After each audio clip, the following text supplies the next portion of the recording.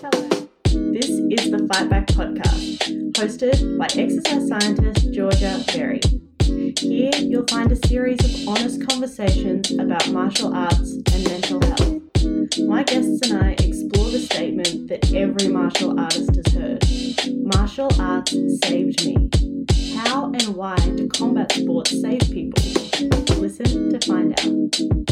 Hi, I have so much excitement this week. This episode with Emma Thomas from Under the Ropes is fantastic. I know you are going to absolutely love it. Now, one of the things that Emma speaks about is her experiences with powerlifting. We've touched on resistance training or weight training, strength training, whatever you want to call it, a couple of times on this show.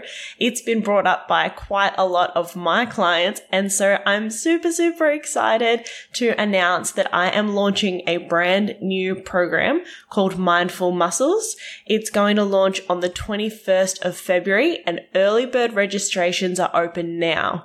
Now, it's a limited program. I can only have 10 women in it. I have 6 spots left. So if you would like information about how you can go about securing one of those spots, hit me up on Instagram, Facebook, email. All the details are in the show notes, however's easiest for you. Let's have a chat about it because I would love to see you get one of those places. And now let's hear from Emma all about powerlifting, Muay Thai, living in Bangkok, surviving sexual assault, and so much more. Emma, welcome to the Fight Back podcast. Everyone, I'm here today with Emma Thomas, who is a writer, activist, and she's a former Muay Thai fighter living in Bangkok. Emma, how you going? Good. Thank you very much for having me. Thank you so much for coming on the show. I'm so excited to hear more about your story and the work you've been doing after reading some of your blog. Today, let's start with a bit of your background. How did you come to be writing a blog about women training in Thailand? So I first started Muay Thai about 10 years ago. Mm-hmm. First of all, I was just kind of backpacking and started training kind of just for fitness in Thailand. And then I decided that I wanted to move here and start training full time and start fighting. But at that time, there were some women on the scene, but really not many. And most of the time I found that I was the only woman in the gym or one of very few. So the only way for me to really make meaningful connections with other women in the sport was online. So I decided to start writing about my experience because when I was researching, there really wasn't much out there. So I thought I'll just put my experience out there and see what comes back to me. And it really just started as something small. I started my website, undertheropes.com. And yeah, the rest is history. I guess after that, I started fighting full time for around 5, 6, 7 years after that. And yeah, still in Thailand now. Do you agree with this statement that I keep talking about on the show, which is people say Muay Thai saved me? Had you had any personal experiences with that or seen anyone else have that lived experience? I hear it so often in the community. Yeah, it definitely resonates with me. What are the type of things that people say? Like, why do you think they say that? I think you've talked about this a lot, but I think Muay Thai and combat sports in general can be a really good tool for healing some kind of trauma and taking control of your body or things that otherwise felt out of your control, or discovering like a power within yourself that you didn't know you had. Yeah, for sure. Talk to me about the name Under the Ropes. For people who aren't listening, what's the significance of that for women? Okay, so if you're fighting in Australia or in other countries, you might not be faced with this as much, but in Thailand, when you fight, men have to enter the ring by jumping over the top rope, but women aren't allowed to do that. Women have to crawl underneath the bottom rope. In training, generally, it's fine now, but when you're fighting, you specifically have to go underneath the bottom rope.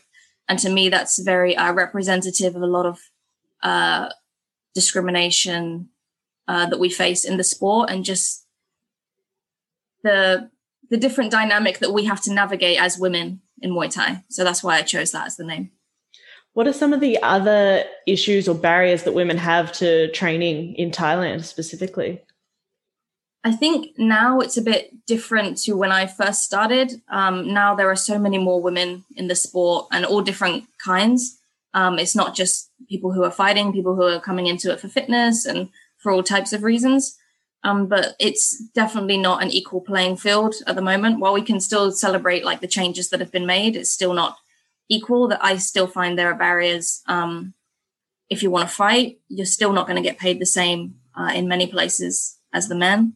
And for women also, I think it's just harder to find the right gym. I feel like most men can walk into any gym and feel comfortable. But in my personal experience as a woman, that's not the case. You have to find a place where, first of all, the trainers are going to take you seriously, or you've got to find that right relationship with your trainer. I think it's a lot more complicated for women. Yeah, definitely. I only trained in Thailand briefly, but I would say half of the trainers that I trained with, and that I only trained with male trainers, were super flirty. You know, when you just like, and it's difficult in a big gym too, because not everybody's going to get attention, and you feel like, oh, they're giving me lots of attention and this is good and I'm getting lots of time on pads. And then you're like, oh, and they're saying things that I'm not quite comfortable, but I want time on pads. And I just found that so difficult to navigate, especially a few years ago when I don't think I was as strong as I am now. Do you see that? Yeah, definitely. And especially when you first arrive and you're not familiar with the culture and the language, and there's a lot of things that you can feel uncomfortable with in that scenario. I remember when in the first gym I was training at in Chiang Mai, when I was like brand new to Thailand, I didn't know anything. And there was this one trainer who was very like openly flirty. And like a lot of women, I would just laugh it off. Like, I don't know how to respond to it. So I just take it as a joke, you know. And at the end of one training, he grabs me to hug me, which for me as an English person is nothing, right? But in Thailand, it's very, very different. So because I don't want to say no, right? Because I don't want to make it uncomfortable for anyone. So I'm just like, okay, I go along with it. And I turn around and all the other trainers in the gym are looking at me like with this disgusted look on their faces, like, ugh, you know? And I was immediately like, I knew I made a mistake, but I'd been put in this really awkward position, you know? It was really, really uncomfortable. Yeah, absolutely. So like hugging someone means that you guys are together or something like that in Thailand? I mean, Thai people don't really touch each other in that way if they're not close, you know? Wow. And especially not in that kind of setting. There was another woman at the same gym who she started dating one of the other men who was training with us at the gym. And then all of a sudden, none of the trainers would go on pads with her. I mean, we don't get that everywhere, but that was something that we experienced in that gym. It was all of a sudden like she was claimed or something, and now no other man in the gym could go with her, you know? It's ridiculous. Wow. But now have you set up women's only classes, or you're a part of teaching women's only classes and that's becoming a bigger thing?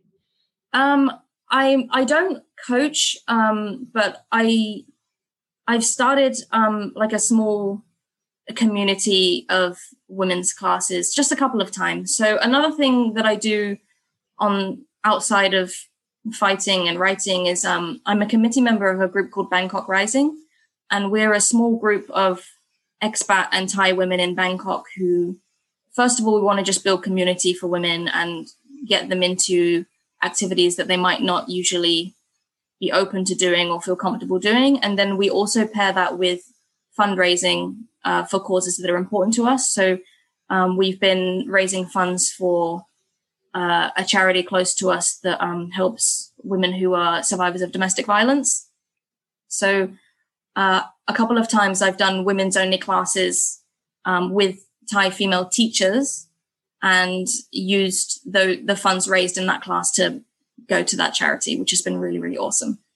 That is so great. So are you giving scholarships to people to go and join a gym that's close to them, or are they going into like a trauma sensitive environment? What does that look like? So at the moment, any kind of like the concept of trauma informed or trauma sensitive like training in general it just doesn't exist in Thailand. In fact, I think it's probably similar in a lot of countries. I think before I heard of your work, I hadn't even heard of this concept related to Muay Thai or kickboxing at all. So what I've started doing is just the most recent one I did was I collaborated with a local support group for Thai women who are survivors of domestic and sexual violence. And we decided to put on a Muay Thai class for them with a female trainer. And it was really important for me to not frame it as a self-defense class, or, because you see a lot of those self-defense, like rape prevention kickboxing classes. And for me, that's just so far from anything that I want to do. So for me, the message of this class was just to give people the freedom to step into a sport that they might not have felt confident enough to do, to build confidence and to build community. Just to take control back. Yeah, I love this conversation topic around, for violence prevention, which is how Kathy from Shape Your Life would frame it. A violence prevention program is the violence prevention aspect of that, the fact that it is self-defense, or is it the fact that you're embodying these kind of movements that you wouldn't normally do? You get to express yourself in a different way. And, I agree with you wholeheartedly. I think it's victim blaming to say, yes, you should have known how to defend yourself. Here's the instructions for how to do that. Because the reality is that in most rape situations, the guy's bigger than you. He's stronger than you. You know that fighting back it's not an option. Even if I was attacked, I would probably freeze because my nervous system would do that automatically, right? So it's very difficult to say to people, you should have done this. Or it's hurtful to say to people, these are the things. And that just leads to people blaming themselves for something that is absolutely not their fault, right? An adult man made an adult decision to do something terrible to you. It is in no way your fault. But I think it's so interesting. And the research that I'm reading, there is evidence for both sides. There is evidence that when women learn self-defense, and then they have a belief in their head that they can defend themselves, then that changes the way they take up space. It changes the way that they hold themselves, and that makes them less likely to be victimized, or it makes them less likely to be re-victimized as well in some of the literature. But I don't think we have a clear answer on what is best, or maybe if there is or isn't a best. So I'm looking forward to finding out more, but I love that you frame it in that way. I think it's really, really, really important. Yeah, definitely. I mean, I think the main thing for me, the main benefit I found even before I started fighting was just the difference in my confidence and the way that I would hold myself and take up space. And I found the same when I started powerlifting as well, that the way I carried myself totally changed. And I'm not sure if I can directly say that would make me less likely to be a victim, but I think there's more significance there than saying like, you can fight off an attacker because you took a self-defense class. Like, it's just not realistic. Yeah, absolutely. And it's putting the onus on women to protect themselves, which it's just not effective and it's not ethical.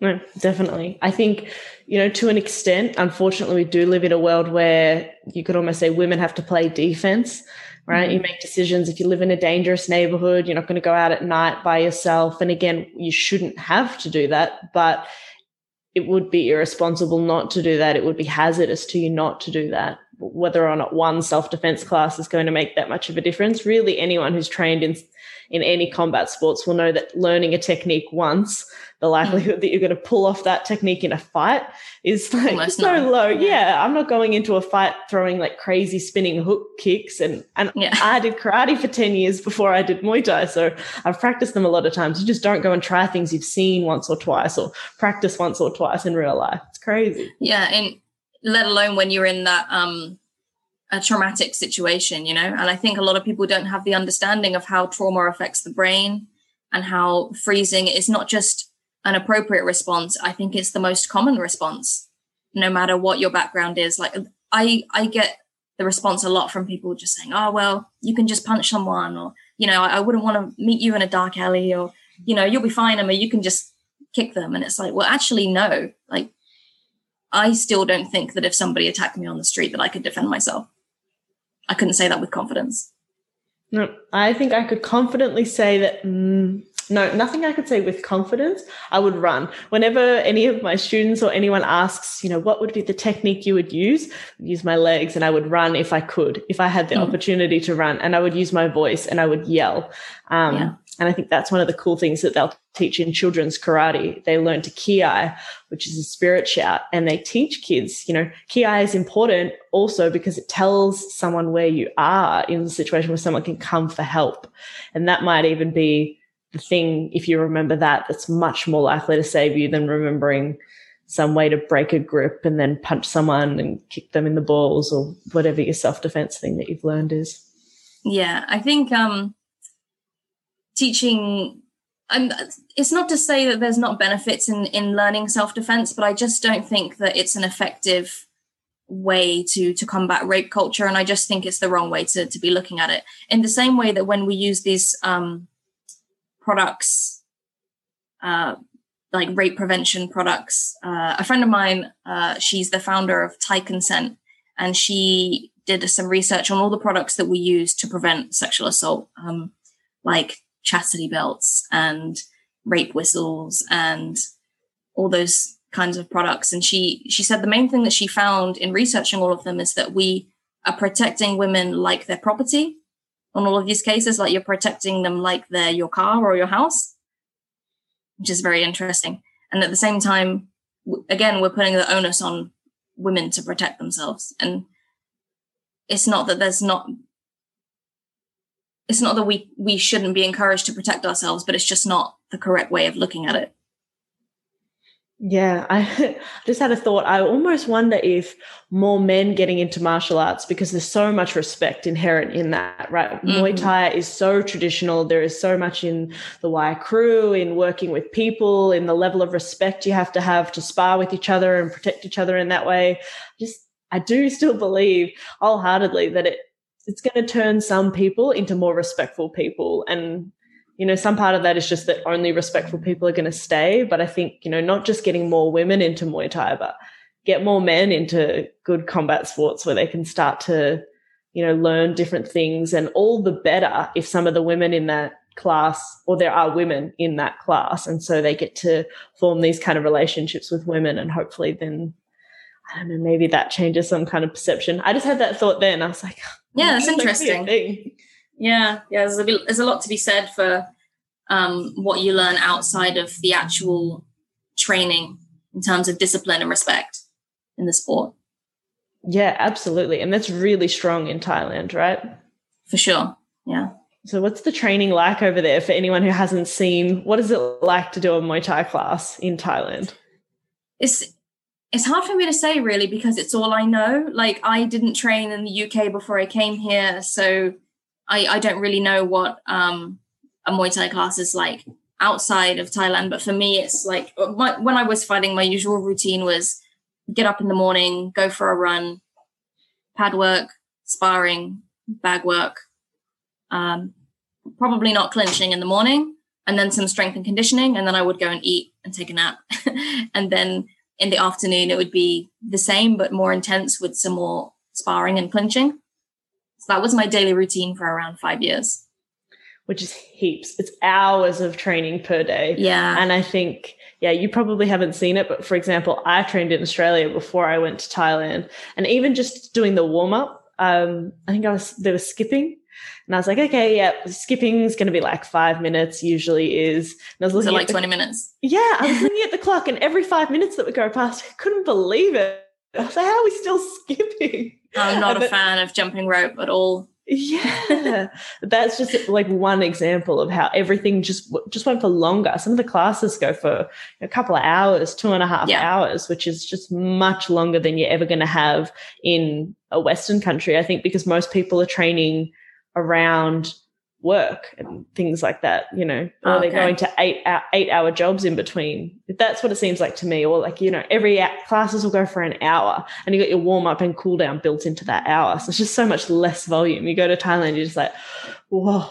And they do 2 hours is standard. Yeah. And class will be over and they'll be like, all right, everyone, 100 sit-ups. And, some Muay Thai gyms do that for the fight team and stuff like that. But it's just anyone who's coming to these gyms is doing that, which is fantastic for your grit, right? If we talk about definitely, personal qualities that you can improve upon by doing a combat sport, by doing something like Muay Thai, learning not to give up when things suck is definitely something you're going to get. Absolutely. Yeah. There were a lot of days that I cried and just had to push through. Yeah. Yeah. We've all cried on the mat off the mat at some point. You just keep kind of going forward. Yeah, that's it. You mentioned in one of your blog posts when you're talking about We Are Fighters, which that's the charity we were talking about just before, or is that the program that you guys ran? That was the name of the class that we ran with the support group. Yeah, that was the first of its kind that we did. So this group is set up by my friend Jom Tien, and she is a victim of sexual violence herself and an activist. And I met her when we were both speakers at an event by UN Women, a gender equality event, where we were both talking about personal experiences of sexual violence. And we just clicked, and we've been working together ever since. And she set up the very first Thai language support group for victims of gender-based violence. And she'd been doing some other activities with them, like art therapy and stuff like that. And she'd heard me talk so much about how Muay Thai has empowered me. And she really wanted to extend those benefits to the members of her group. So we decided to collaborate and put on a class, and it went really, really well. Is there a plan to do more? Definitely, yeah. That's amazing. So your experience, was it before or after you started Muay Thai? My experience of sexual violence, the one that I have been most vocal about, it was before I started fighting, but it was when I first started Muay Thai. It actually took place in a gym in Chiang Mai in 2011. And how did you feel coming back to? Did you come back to that gym, or did you go to a different? I did. Wow. Yeah, it was a hard decision to make because I was backpacking at that point, and I'd already committed to at least a month in that gym. And I think especially when you first come to Thailand, you kind of fall in love with the gym, and you feel like you're not going to get that experience anywhere else. And like I said, as a woman, it's hard to find a gym that you connect with sometimes. But I had this experience with a trainer there, actually. I've written about it a lot on my website. But to sum it up, I'd gone out on a night out with some guys from the gym, including one of the Thai trainers. And at the end of that night, everybody told me to go home with this guy. He'll bring you back, because we were all staying at the gym. They said, oh, he'll give you a ride home. He'll look after you. But he didn't take me back to my room. In the end, he took me back to the gym where he attempted to rape me. And the next morning I went back to my room, and I think I locked myself in my room for about a week. And I thought, am I going to stay here or not? It kind of took me a while to process that what had happened was what it was, and in the end, I decided that I wasn't going to let this guy take away what I came here to do. So I decided to stay in the gym. He was actually fired immediately because I went to the manager and told him, and they got rid of that guy immediately, which is good. That won't happen in a lot of gyms in Thailand, I can tell you. Because after speaking out about this, I connected with a lot of other women who'd had similar experiences. And they said, some of them had said when they'd gone to management that they were just brushed off or not believed. So I suppose it was good that they did get rid of this guy. And I decided that, I didn't want to let this experience stop me from doing what I came here to do. So I decided to stay at the gym for another month, which in hindsight wasn't the best decision, only because the other people that were around me in the gym, the other men I were training with, were not sympathetic at all. And they were, not only were they like making fun of me, or, some of them were also like harassing me themselves after that. So it was a really toxic environment. And eventually I left, but when I came back to Thailand, I ended up training and living in Bangkok. So I never went back to that gym after that. Did you develop any PTSD, like, let's call them symptoms or, adaptations? I'm not sure. I mean, what symptoms would you say I'd be looking for? Not able to sleep, feeling anxious, having unwanted flashbacks coming in where, you're imagining reliving it, panic attacks, spacing out, dissociating, anything like that?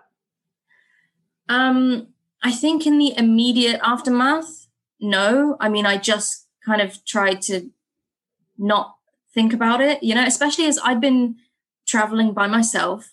I didn't want to tell anyone what had happened. I certainly didn't want to tell my parents or anyone at home because I didn't want them to worry about me or to, have their worst fears confirmed. This is why we told you not to go traveling by yourself, kind of thing. And it wasn't until years later, maybe 5 or 6 years, that I started to talk about it with other people. And I had a partner at the time, and I was talking it through with him. And that's when I decided to write about it and speak publicly to other women in the Muay Thai community. And I did find that at that stage, when I started finally processing it years later, that I did start disassociating, and intimacy became a problem for me for a while. And sometimes I do still have flashbacks as well, but I feel like for me, because I've done a lot of not only writing but public speaking on this topic several times, I feel like that has actually been a really good way for me to process it and to take my power back, and that's been really healing for me. I ask because I wonder what the impact of even just getting straight back into training was. Like, it's a different kind of dynamic where you're in training but you're still feeling fearful and it's a toxic environment. But from a somatic experiencing perspective, for example, like that branch of psychology would say that, you gave your body a job, you gave all the inability to fight back, the ability to at least act that out from a physiological level, right? Your muscles made those actions of punching and kicking back really soon after the event. And I wonder, like, what impact that would have had. It's hard to say because, of course, it's married with, holding something in and not talking about it and kind of like pushing it down from an emotional, mental side of things. But from a physical side of things, then that's managing it, we would say, well, I suppose, in a different way. So I was interested to wonder if that would still lead to dissociations, which are super, super common as in response and all other sort of symptoms of PTSD. I think it is critical the way that your body responds to a traumatic event, right? Not every traumatic event is going to lead to PTSD, is going to lead to anything, but it's very difficult, or not difficult, it's just very likely that it's going to, especially the nature of something like sexual trauma, where, there is victim blaming involved, and there's so much that you put on yourself, and there's so much shame, and there's all these terrible things that really hold it in, and that's where it can really start to chip away at you. Yeah, I mean, it's hard for me to say because I don't know what it's like to go through this experience without having training as an outlet. But especially because when it happened, I froze. I couldn't fight back at all. I couldn't move. I don't think I could speak. So for me, being able to take control of my body and punch and kick after that, it was definitely a way of processing and healing for me. Yeah, definitely. And this is one thing that I say to people is, like, if for those who are advocating for self-defense as a way of preventing rape, it's like, if someone who is already trained in a martial art cannot fight back in that moment, how do you expect anybody else to do that? Like, how is that a reasonable expectation of the average victim or survivor? Yeah, we've seen UFC fighters be victims of sexual assault. So I don't think you can get any more high level in your ability to do self-defense than that. Right. What's next? What's the plan with all the activism that you're doing and your work as a writer? What are your future plans? It's hard to say with COVID at the moment. But yes, I definitely want to keep going with the classes with the support group that I've been doing and hopefully grow that. And I also want to do a similar class, but more geared towards the LGBT community. Because I have a lot of friends who tell me that they'd really like to get into Muay Thai, but they don't feel comfortable or welcome in that space because of their gender identity. So I'm at the moment working with a very famous Thai transgender fighter to teach a class for us. So hopefully that's the next thing in the works for me, because I think that'd be really, really cool. That's awesome. I love that. Are you thinking about doing something with powerlifting as well? Yes. So with Bangkok Rising, I also put on a couple of women's powerlifting workshops, but they were mostly for like women who'd never even touched a barbell before. Because for me, even as someone who'd had 30 fights, but walking into a strength and conditioning gym, I did not know what I was doing. I couldn't really do push-ups or pull-ups properly. I did not know what to do with a barbell, and I felt really self-conscious. So I wanted to create a really open and welcoming space for women who want to do that, because I had so many women who look at my Instagram or look at what I'm doing and say, wow, I'd love to do that, but I don't know if I could.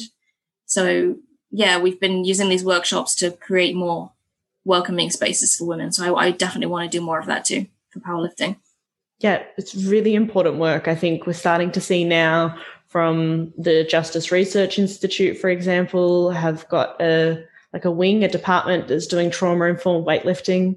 And cool. There's some research papers that have been published now looking at the use of weightlifting as an intervention for PTSD, not just as an adjunctive therapy, but as a standalone therapy and as an effective way to improve sleep, reduce alcohol, I can't remember what some of the other. I'll put the link to those articles in the show notes. I definitely want to read that. If anyone wants to check them out. But it's a really cool space because, like you said, when you do powerlifting, that also changes the way that you hold yourself.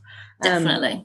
And there's so many little internal battles you have, right, where you don't want to do another rep, or if you're doing 1 RMs, it's like, am I going to be able to lift it? Am I not going to be able to lift it? And when you flip that switch into like it goes up, or even when you don't and, you know, you tried and it got halfway up, or there's so many really, really cool internal battles that you start to have little wins with powerlifting that I think definitely, you know, similar to martial arts where you do get to a point, you know, you've had 30 fights, you know, you are really just fighting yourself. It's your brain that tells you to quit. It's just a kind of a moving target that's doing some other stuff to you, but you're not fighting them, you're fighting you. But powerlifting, I think, is another really great way for that to be accessible to more people, depending on what sort of captures their attention, right? What they think sounds good.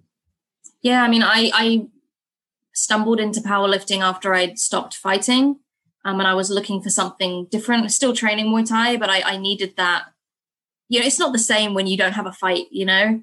And I think a lot of fighters can relate to when you stop competing, that you feel like a part of you is missing and you kind of need a sense of purpose again. So for me, I wandered into a strength and conditioning gym and I didn't know what powerlifting was. They just had a Saturday powerlifting class and my coach encouraged me to take it. And then within a few months, he was like, hey, there's a competition coming up and I want you to do it.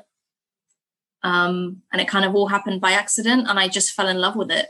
I found it so empowering, and people around me were commenting on how different I was holding myself and how I was so much more confident, even after someone who'd already had 30 fights, which is pretty incredible, I think. Yeah, absolutely. It's transformative for sure. Yeah. So I really am passionate about bringing other women into that experience. I love it. This is going to kind of be redundant advice given the state of the world at the moment, but you're the best person, I think, to give a brief synopsis on if you're a woman and you want to go to Thailand, right? That's becoming a more common thing as the UFC gets bigger. I think there's a lot of Muay Thai gyms and people train here and they have this goal, I want to go and train in Thailand. What would be your advice for women wanting to do that? Are we talking short term, long term? Short term, going over for a training holiday. Yeah. I mean, I get so many messages from women like, which gym should I train at? And it's really hard for me to give a specific answer because, first of all, everybody's looking for something different. Do you want to be in the city, by the beach and the mountains? Are you looking to train to fight? Are you just looking for fitness? And there's so many different kinds of gyms out there. But I think one of the best things I can say for women is do your research, and a really good resource I can direct you to is the Muay Thai Roundtable Forum, which is it has a women's only forum there where we just exchange ideas and thoughts on different topics. And a lot of that is women sharing their experiences on different gyms in Thailand and asking for advice. And because one gym, 1 year can be totally different when you come back the next year. It can be full of different trainers, different people. The experience can be totally different. So it's really nice that people come back and provide updates there. So I think that's a really good place to look before you go to Thailand and start making decisions about where you want to be. What about cultural flags, like the hugging thing that you didn't realize? Are there any other things you're like, I wish someone had told me that before I went? I mean, looking back, I think it's something I really should have known, or I think it was just in the moment that I felt so uncomfortable that and this is what I always do, is that I wanted to placate him. Like, I didn't want him to lose face. I would rather sacrifice my own feelings for this guy, which I've done in many situations of, street harassment and the rest, like I think a lot of other women have. But yeah, definitely do your research on Thai culture before you come here, because it is very different. And there are going to be a lot of things that you have to adapt to when you come here. I mean, Thai people are very open and friendly and welcoming. So you don't have to feel worried about making mistakes. They're very forgiving in that way, but at the same time, you want to be respectful. So definitely do your research. Do you have a couple of examples of things? They probably seem so normal to you now, but a couple of examples of things that are different? Okay, little no-nos that I've seen people do. So in Thailand, it's especially if someone is older than you, or for Thai culture, one of the main things is social hierarchy. So in terms of the language as well, before you speak to someone, how you have to consider how you address them. And that's how close are they to you? How old are they? What is their position in the social hierarchy? And these are all things that are just natural to Thai people, but they kind of seem strange to us at first. Even the way you would greet someone is different, depending on all of these factors. And one absolute no-no is if someone is above you in that social hierarchy, you would absolutely never touch their head. There was one guy in my gym years ago who noticed that our trainer got a haircut and went to touch his hair like, oh, you got a haircut. And he slapped his hand away like it was so disrespectful to him, but for maybe for foreigners, it's nothing. You wouldn't think about that. But in Thailand, it's very disrespectful. Yeah. Wow. What is I can't remember properly now, but at the end of class, there's a different way. There'll be the men say this and the women say this at the end of class. Oh, I'm going to forget. I'm going to butcher this now. You mean ka? Yeah. Yeah. For women, you would say ka. Yeah. Yeah. They would always be and men say, was it cup and cup? And women say cup? Yeah. Yeah, I told you I was going to butcher. Yeah, that's it. A while. It's been a while now. So I was okay, I've got to remember a different thing.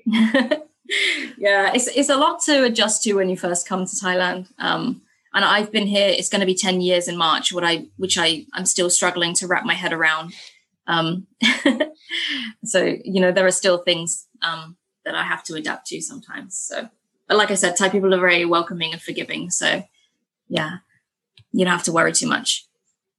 Yeah, absolutely. And I think too, we sort of touched on, don't let that put you off. If there was no pandemic, definitely. I think for a personal growth, for a developing grit, for lots of reasons, it's really, really cool to go over to Thailand and train. And even just for how hard you'll push yourself in sessions, whereas I don't know if other people have experienced this, but if you're overseas and you're training, you just kind of go to another level of, because you're not sure what everyone else is going to be doing around you and what's expected of you, and like what happens if you quit. You don't quite know if like what's the punishment going to be for that. Yeah. So you go extra hard and you've realized things about yourself that you just weren't quite sure of. Kind of like, you know, the difference between training and training to fight. Yeah, you're pushing yourself to another level. And yeah, you've also got to adapt to that heat, which can take a little while when you first get here. That's another bit of advice that I would give to people is, oh my God, make sure you stay hydrated. I had dehydration sickness so many times in Thailand, which is something I never even knew existed before I came to Thailand. Because you sweat so much. You really have to take care of yourself. So drinking hydration. Sugar water with electrolytes salt. And just drinking a lot. Yeah, definitely. Yeah, because I mean, no matter how used to training in heat or in a sauna suit you think you are, coming to Thailand and training in the 3 p.m. heat outside, you're not ready for it. You're just not.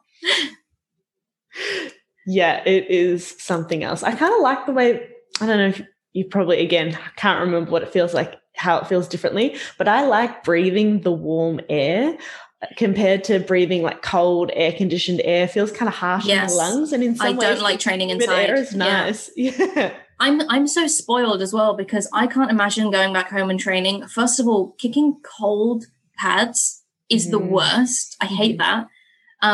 Skipping when your feet are cold, when you catch your foot on the road. Terrible. It's terrible. I hate it. Going for a run and only sweating in like parts of your body, it's alien to me because I'm used to being just drenched in sweat. Yeah. Breathing in that cold air, like it hurts my lungs when I go back home. I have to really adjust to it. Yeah, that's why we're supposed to breathe through our nose more than we breathe through our mouths, because the nose hairs heat the air and our lungs prefer that. So just makes perfect sense physiologically. So a lot of women listen to this podcast. If there was anything you could say on a platform talking to a lot of women, what would you say? Oh my goodness, that's very general.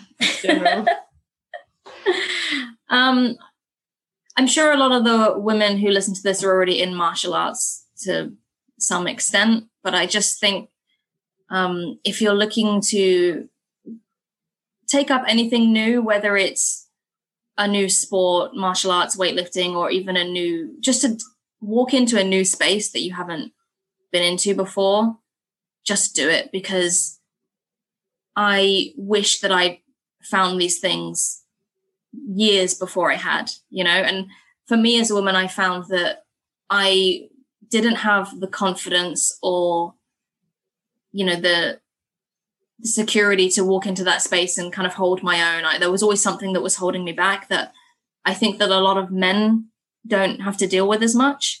So my advice would just be to walk in and do it. And it can be life-changing. I love it. It's amazing advice to my very general question. It's not very helpful as a host. If people want to follow up on that or anything else that we've spoken about, how can they get in touch with you?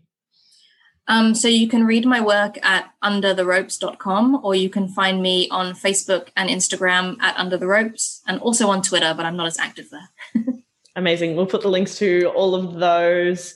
Awesome. As well as to the forum that people can go to for finding information about training in Thailand. And we'll put up some of the information about We Are Fighters and some of the groups that you're doing advocacy work for too, if people want to get involved and donate. I guess there's a way to donate online. Yes, definitely. Yeah, cool. We'll put all those details in there and people can connect with you. But thank you so much for coming on the show. This has been really, really good. I feel like I've learned a lot. Awesome. No, thank you very much. Have you thought of something to be grateful for today? What was it? I'm grateful for the amazing women that train with me at the Fight Back Project. I'm grateful for Nari and the beautiful song Shape Me, heard at the beginning and end of every episode. And I'm grateful for you, for listening to this show and helping martial arts keep saving lives. So thank you, from the bottom of my heart. If you'd like to leave me a review to help more people find the show, that's a bonus.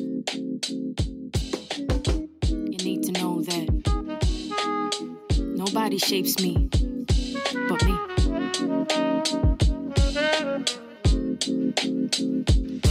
Don't gotta tell you what my name is, I don't gotta explain it. Walk in the room, hear a boom erupting like I'm famous. I'm here shedding shells, I'm shameless. I fear nothing, no complacence. Walk too many tightropes with no hope, so I became this poster they hold over all the heads of trauma holders. You don't need to know my history, I move boulders. Atlas shrug, cause I lifted the weight above his shoulders. No pretense of defense, move first like chess soldiers. This goes deeper than empowerment, cause I'm the one to power it. Physical meets mental, challenge me to keep devouring. If I can't change the scenery, at least I change perspectives. No longer isolated, but elevated and selective. Darkest places become beautiful spaces. This is where rage meets patience, meets power meets gracious. Meets, we're so glad you came and the feeling is contagious. When you the walking impact of intended bad intentions. When you the manifesting of collecting all they tensions. You the soul and body hold it all and still remember. But I'm a work in progress, testament to all contenders. Forgot what it was like to have control over self. Forgot what it was like to be the one in charge. Forgot in my reflection I could see all my wealth. Forgot that with my bare hands I break all these bars, barriers and obstacles. They can't cage me, they can't chronicle all my experiences and reduce them to appearances. When I was truly beaten, gave myself clearances to fall down, mess up, and get myself back up. I'm not looking for clovers cause I don't believe in luck. Damn, you were badass, I heard them say it clearly. Why thank you very much, I know now I'm not weary of what's next for me. Cause I expect to see growth like I was planted, watered, fed, and bloomed to be. The positivity and accountability, knowing they won't step if I'm the agent of my agency. I think I found my voice again, huh? I think I found my voice again, huh? I'm not sorry, you're the end where I begin. Boundaries, I know them well. Take a breath and meditate. Who is she? I know her well. Now I get to open gates. 1, 2, 1, 2. I don't need your permission. And if you get uncomfortable, then use your intuition to know that I won't stay where respect is ever missing. And everything I do, that's me making decisions. It's truly underrated, the value of self-worth. Forgot that I was rich from the moment of my birth. A penny for my thoughts, no really, you can't afford it. You cannot buy my story, rewrite it or record it. You cannot buy my story, rewrite it or record it, huh?